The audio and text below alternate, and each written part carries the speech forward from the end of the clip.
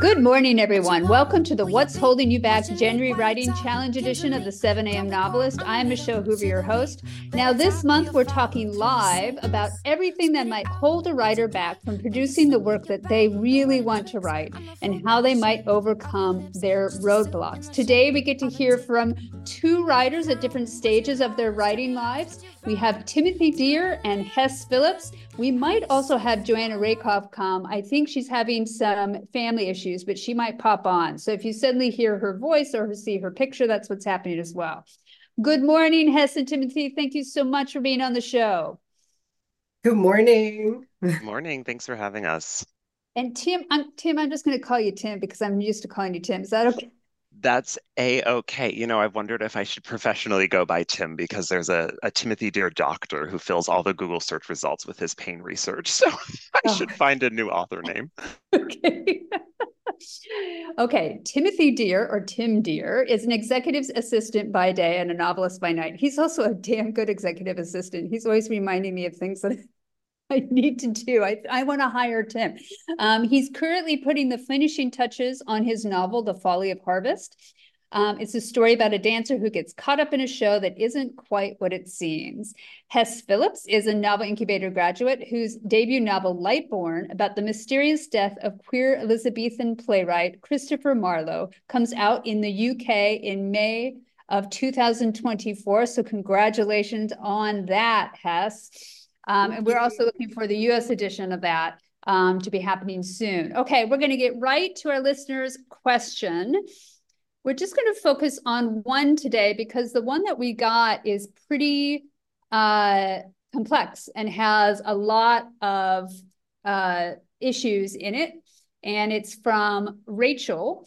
Also, as you're listening in the chat, you can chime in with your own feedback about the question.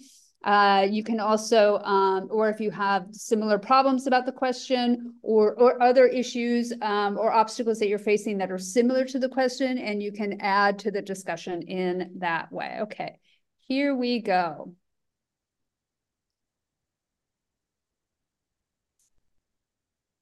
Hello, Michelle. I've been working on a book project for more than a year.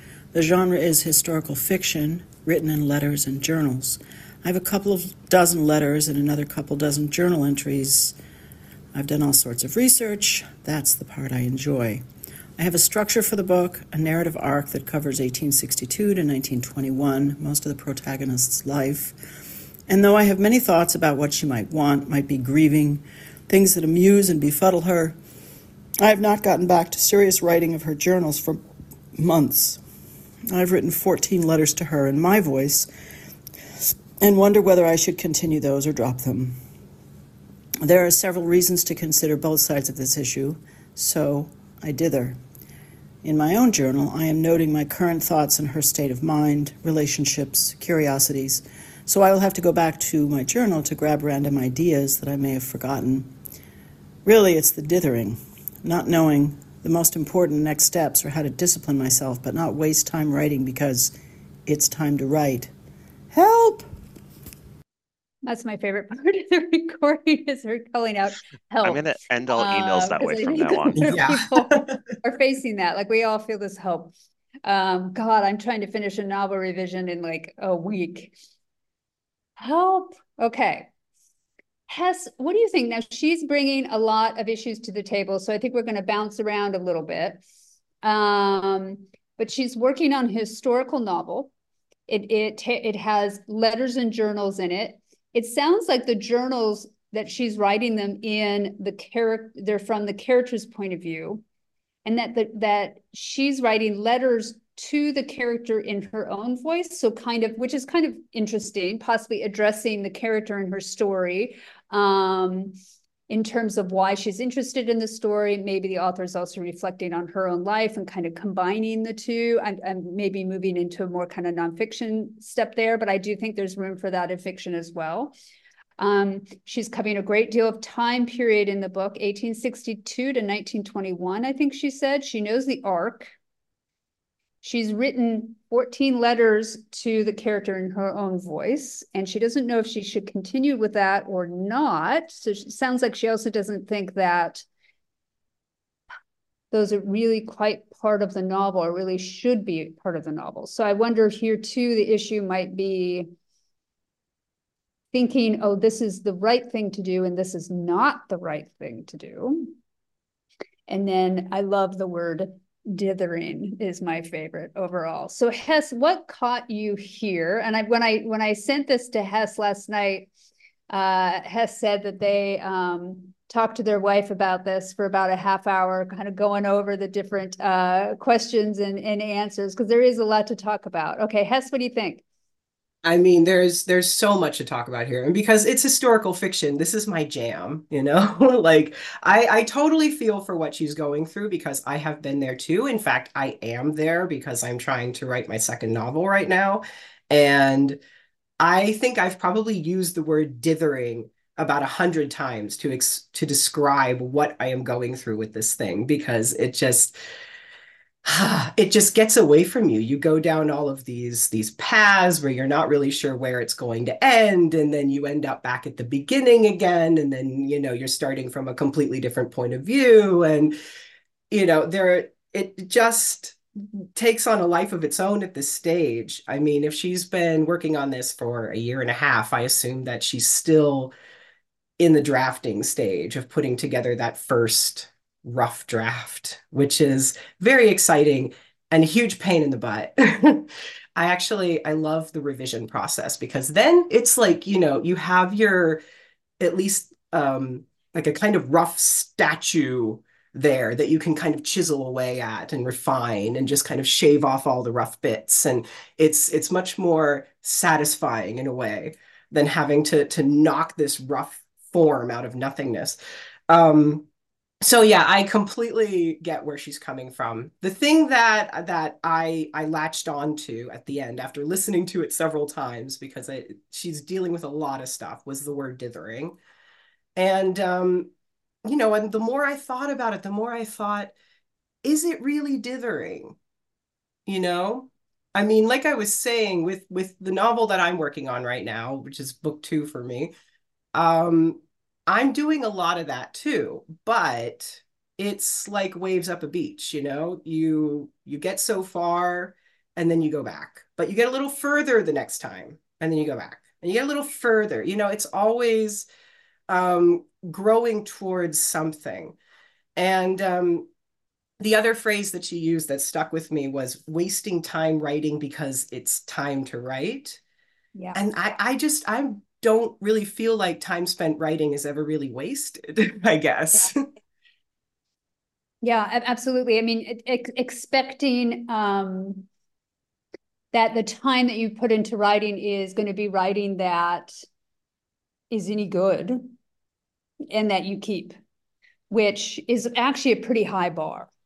So I just went through, I used Scrivener and I compiled it into a Word document in order to go through my book.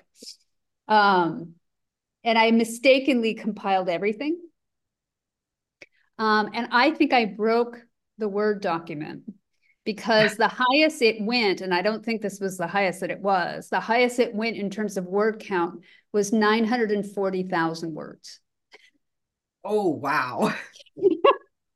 So this includes notes, dithering, other writing, other forms, me trying this out, all those, it includes everything I've ever done, all those waves that you're talking about. So if she is still in the early drafting stage, and it sounds like she is, she's talked about working on a book for over a year, which actually isn't very long at all, and particularly your first book. She's still probably trying to find the form and to be awake to that. And I worry a little bit that she's kind of has a preconceived idea of what the book is going to be and what the arc of the book should be and what the book should look like. And yet she's not paying attention to what's coming alive on the page or even what she is most excited about writing. And that's going to get you stuck every single time, particularly with historical fiction, but also with any novel. You are learning the novel as you write it. And if you don't allow yourself to make those mistakes, if you don't allow yourself to go in the 900,000 word direction of problems, I mean, this is why I don't publish every year, right? That's my excuse. Then you're really gonna get stuck because you're expecting publishable material to come out of you right away. And that's just not gonna happen. That's just not gonna happen. Tim, what do you think? Gosh, yeah, I agree with everything Hess said for sure. I also feel like I'm going to spend this entire time just quoting other people who are smarter than me. But this question made me think of a Virginia Woolf quote, which is the only way I keep afloat is by working. And I really think that to some extent, the questioner should just take faith in the process. As Hess said, there's nothing wasted in writing. So even getting words down, even if they aren't the right words that she'll end up using for the project. There's something in the process, and so I think seeing value as that as opposed to seeing it as a negative thing to just be writing. I think there's something there, and I also was thinking of the Rebecca Mackay quote, "Writing is not typing," and so the idea that she almost makes research sound like a bad thing, like that's the part I enjoy. It's like, well, that's writing too. And then writing that's not in the book is writing, and so writing sideways or writing to your character, all of that's valuable. So I think part of it maybe is just really taking like having confidence in the way that they're spending their time. But you can, this is the part about fiction, right? You can agonize over literally every decision. I was recently revising a scene and I realized I was spending 15 minutes agonizing over whether the character got in line or looked at a screen. And in actuality, the character does both. It was just which I acknowledged on the page. And then I was like, what am I doing? Like, this isn't a good use of my time. But you can do that with every single thing that happens. So eventually you just have to sort of plow forward. And I wonder if for this writer, setting goals would be helpful so that the time spent would be more productive. I was just reading Matt Bell's Substack, but he also has a fabulous craft book, Refuse to be Done, or Refuse to be Done, as I like to call it. But he was talking about writing outcome goals and then having sub-process goals. And so outcome goal is maybe a big picture, like, finishing a book. Even though you never set like that's never a day's goal, right? Like you're not sitting down to write a book today, you're sitting down to write something specific. And so setting more plot process goals, like this week I'm going to write, 7 journal entries.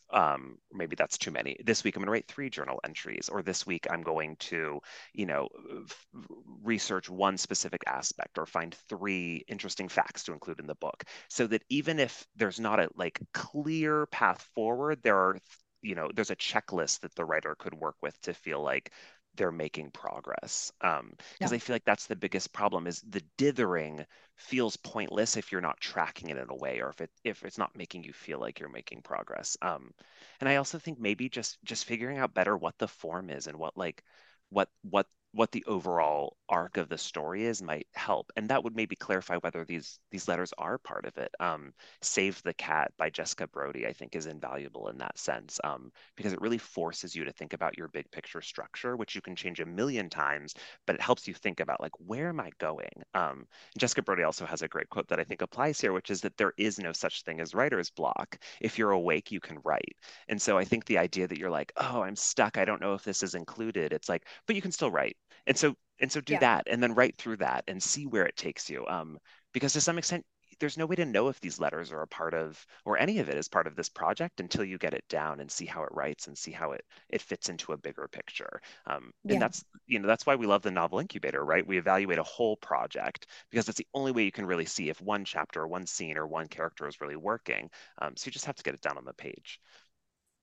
Yeah. Yeah. And I do, lots of thinking about writing happens as you're writing. It's part of the cognitive process. So but that also might just mean some typing. Also I mean, true. because sometimes you have to, you'll sit down. I've been waking up at sunrise every morning. I think I'm in the manic stage currently of finishing my book. I wake up at sunrise and I start working. I don't even know what's happening at that time. And when I'm writing, I don't even look at my screen. I do just kind of tap at the keys just to kind of get out some garbage. Like, I want a bagel. I am really tired. I use the bagel reference a lot, and I don't even eat bagels. I don't know why I do that. But I do every now and then. But some things interesting things in the chat to go back to the format that she's using.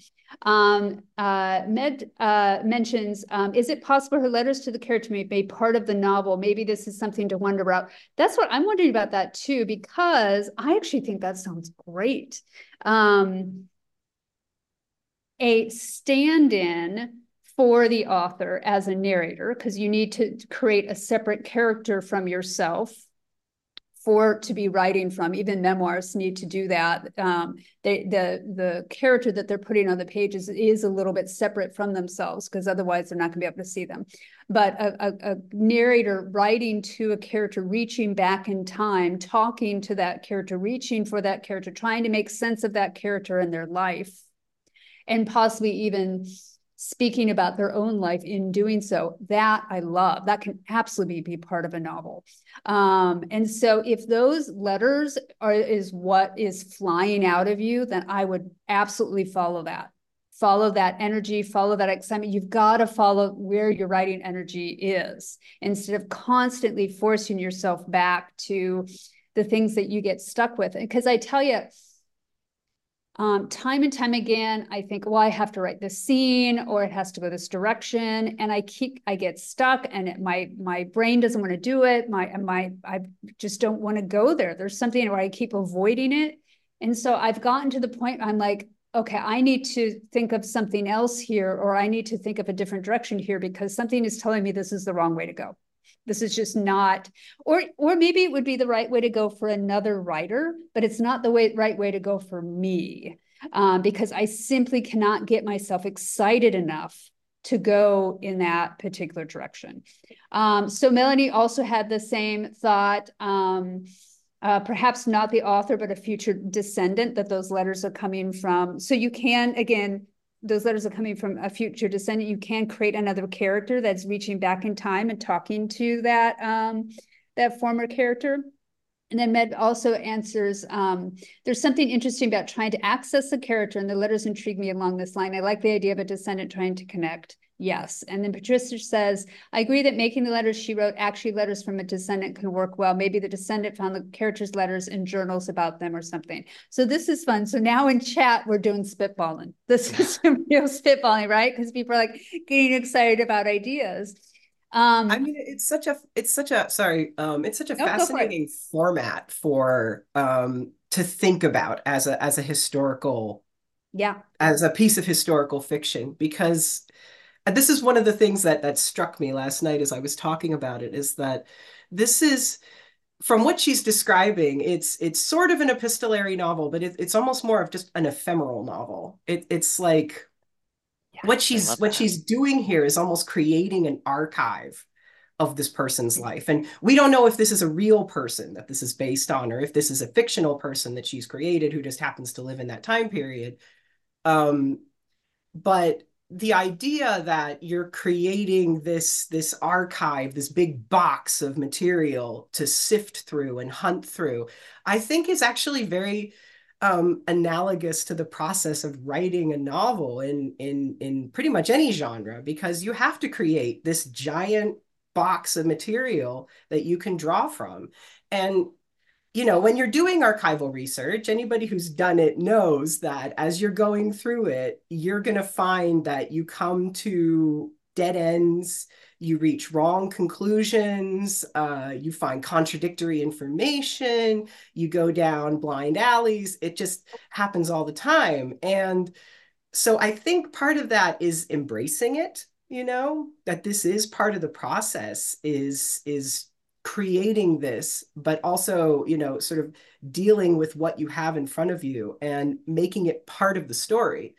So I think that's a very interesting avenue for her to explore, because what she's doing, the structure that she has given herself, it can be extraordinarily limiting, but it could also be very, very freeing if she can just find that excitement and that process within it.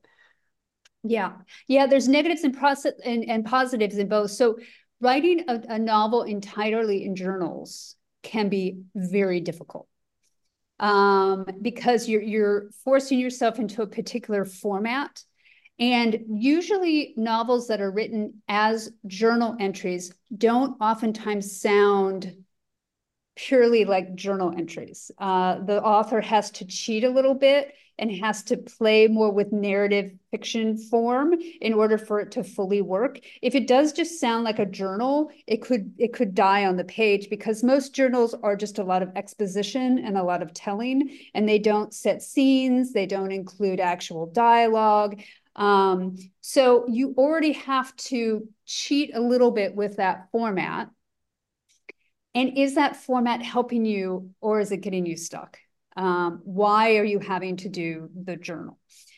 Letters can be the same way. They can suffer for the same thing. So either one of these might just be kind of a way in to kind of play and find voice and figure things out that way, but always being kind of awake again to what is working for you, what isn't, what is most exciting for you, and not, I have authors all the time. They say, well, I can't do that because in this scene she does this, and I'm like, yeah, but you made that up too. So why can't like? And the author's like, oh, that's right, I made it up. Yeah, you made up everything.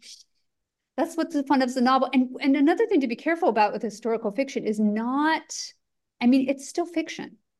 And you can still experiment and have fun. There's a lot of wonderful historical fiction that's really breaking the lines of reality. You don't have to stay within realism.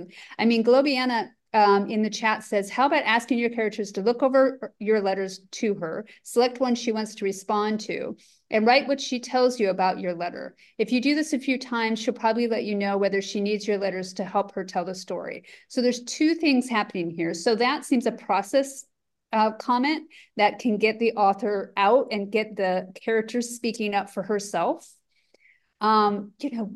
This might sound like a terrible idea, but in historical fiction, again, if you break the bounds of reality, does your character who lived 1 century before, can she sense you writing to her? Can she sense this descendant speaking for her? Can she sense, are there some compression of time that you can play with, or some fantasy elements that you can play with? You're not absolutely locked into realism.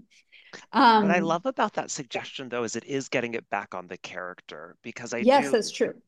Listening to this question, I was thinking about the author narrator character merge issue, where you're just getting so close to your character that there's no longer enough distance for the reader to really see the character's point of view. And so I wonder if this author is, if she's getting so involved with the character that she can't even see the character anymore. And so I think getting that distance, asking the character what she's interested in, that might help the writer figure out, what does the character want, and what is the character's misbelief, and what is the character's big question? Because at the end, that's what we care about, right? Like, who's the person stuff is happening to? Is it the author, or is it the character? Because if it's the author, this is a memoir and we need to do something totally different. But if it's the character, like, that's where we need to focus. Yeah, I agree. I mean, again, when I was thinking about her writing letters to the character, I was thinking of it in terms of creating another character that you're kind of standing in for, and not from the author. But that would be a completely different book and a completely different focus. So kind of deciding what you want that to be. Hess, what are you going to say? I would say, why not try it? Yeah. I mean, she really is, she might feel like she's been doing this forever, but she really is still in the experimental stage. And Yeah. this is the point where you can have fun with those sorts of things. You can, have your character answer your letters from the future and just see what happens, because it could be gold. It could be absolutely not what you want to do, too. And you might as well try it anyway. I mean, I went through this with my novel Lightborn, as you know, Michelle, because you saw. You are a revision queen.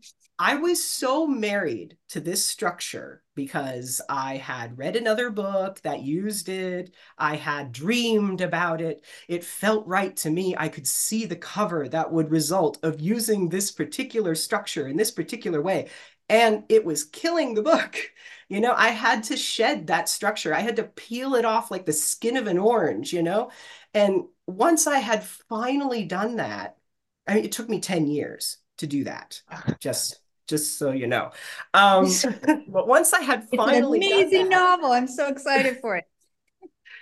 but in the end, I could breathe. It was like all of Yeah. a sudden this huge weight was off my shoulders. And a lot of that came from just playing around in the sandbox of the book and having fun with it and trying different things. And eventually I was just like, screw it. I am going to have fun with this book. I'm not going to marry myself to some structure that some angel told me I had to use.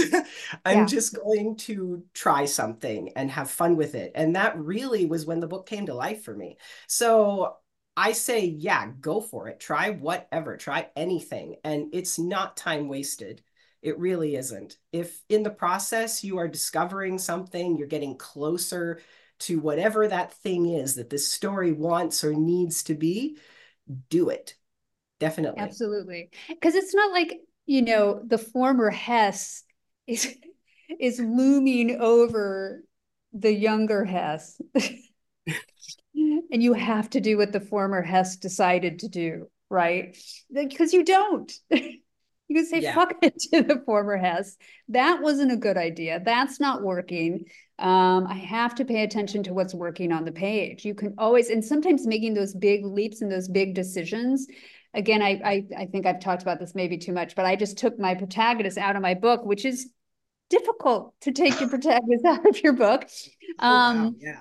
But I'm so glad that I did. And it freed me to do so much more with the book than I thought. So sometimes you need to make big leaps, big jumps into things that feel hard because you're like, oh, I've been doing this all along. And you just need to take that break. So Philip in the chat says, creating an archive to discover the stories like Harold and the Purple Crayon, using his own sometimes scary drawings to draw his way home. I love that. I love that. And then Aaron says, I love the idea of an archival art collection as a novel. What other artifacts might be there? Doodles, text from the time the character annotated in the margins, a shopping list. Those using other forms of narrative or cheats on narrative can really help you break out of a format that you've been trying and just help you play a little bit. And then Elaine says, in Grammar for a Full Life, Lauren Weinstein points out that messages in writing, like letters, can be referred to in the present tense, you say versus you said, and that can bring the writer in the past into the action. Yes, that's true. That's true as well. We also have a huge time period that she's dealing with here, 1862 to 1921. Tim, what do you think of that? That's a lot. The novel I'm working on right now takes place in about 2 weeks. Okay. And it used to be several months, and I realized that condensing the timeline really was the right choice. But I dithered on it for so long, and I kept shaving parts off, a week here, a week there, until it got down to the 2 weeks, which was the right choice. But so to some extent, I would say just commit, just take the plunge when you're questioning things. Because if you're questioning it, you probably know the answer. But I also think keep in mind that energy, you have 100% of your energy in a novel, right? And if you have 10 characters, each character is only getting 10% of the energy. And so if you have 60 years, each energy is only getting, what is that, 0.87% Yeah. of your energy. And so I wonder if condensing that down could be helpful. Or yeah, I mean, maybe not. I don't know your book, but that's a lot to handle. And again, if it's fiction, it's up to you. Does it have to be that long? Do you have to cover that whole time period? We can't answer those questions, of course, but yeah, that's definitely an ambitious undertaking, more than I would. I mean, there are novels that covered that amount of Oh, for time, sure, for sure. but it's hard. But like if we think of the great believers, it covers so much time, but we don't actually cover all the time. We cover a few years Right. and then we jump and we cover a few years. Whereas if you're Yes. doing journals or letters, you're probably really in each year. So maybe even just choosing a few of those years over the 60 years could be helpful. Right. Yeah. So a few groupings of years that you can concentrate on and then do leaps. Or just overall, like, gosh, what is the pinnacle of the story? The thing that really made my character who she is, who she was, and how can I concentrate just on that? Because it is going to keep up not only your interest, and it's going to be easier to write because you don't lose energy that way, but it's also going to keep up the tension in the book. Because if a character has 60 years in order to accomplish what they want or do what they want, we're not going to be like turning the pages quickly just to see, are they going to get what they want? Because they have 60 years, again, they can sit down eating bagels and they don't have to do anything for 40 of those. This is a problem, though, of historical fiction. So, Hesse, I know you've dealt with this. Did you limit yourself on years or not? I forget. In the end, what did you do? I limited myself to, a couple of months, really, but most of the action occurs within 10 days. All the same, I'm dealing with a life, a real person, Christopher Marlowe. He actually existed. And I found that, because I did try to approach it as this huge sweeping biography, and it didn't work. For one thing, Anthony Burgess had already done that, so there was no point. But the way that I sort of saw writing about a particular life, a particular person driving the plot, is that there has to be this kind of tent pole sticking up in the middle of the story, and everything is held in tension by that pole. So it's once you know what that is, and in the case of a certain character, it might be the day they die.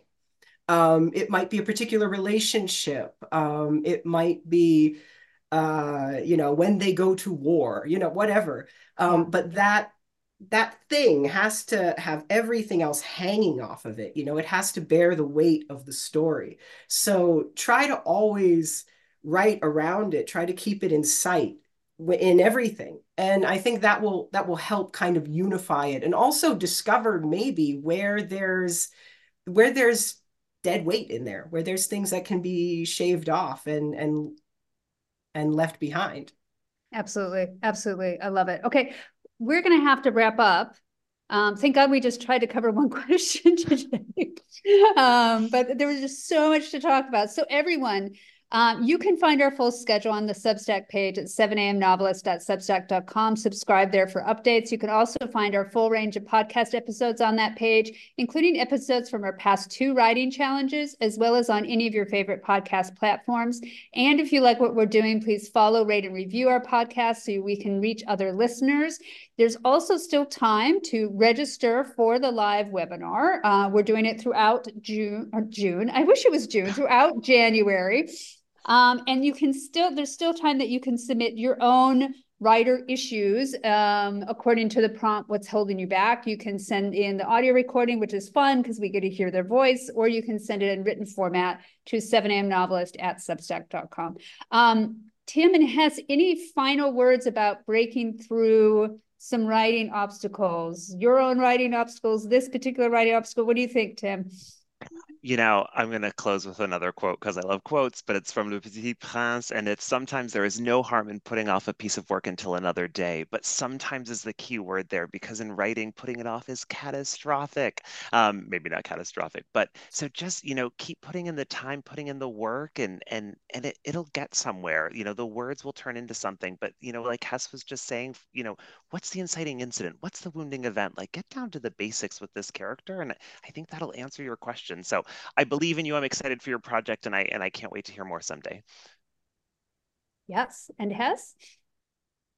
Okay, so I have a quote too. My favorite quote that I'm always bring up around writing is from Edward Albee's play, The Zoo Story. Sometimes you have to go a long distance out of the way in order to come back a short distance correctly. And I find that to be so true. That is my entire writing process, which probably explains why it takes me so long to get anything done. But at the same time, you do learn to embrace it and to just kind of enjoy the lazy river and see what's along the way.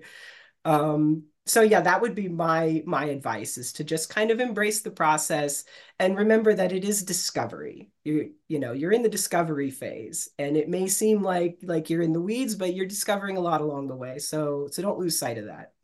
Yes. And thank you, Rachel, so much. I think we're going to use the word dithering from now on because I just love that word. And we're going to ride the lazy river because I think that's perfect. That's perfect. Okay, excellent. Thank you both so much for being with us and helping us out. Thank you, everyone, for listening.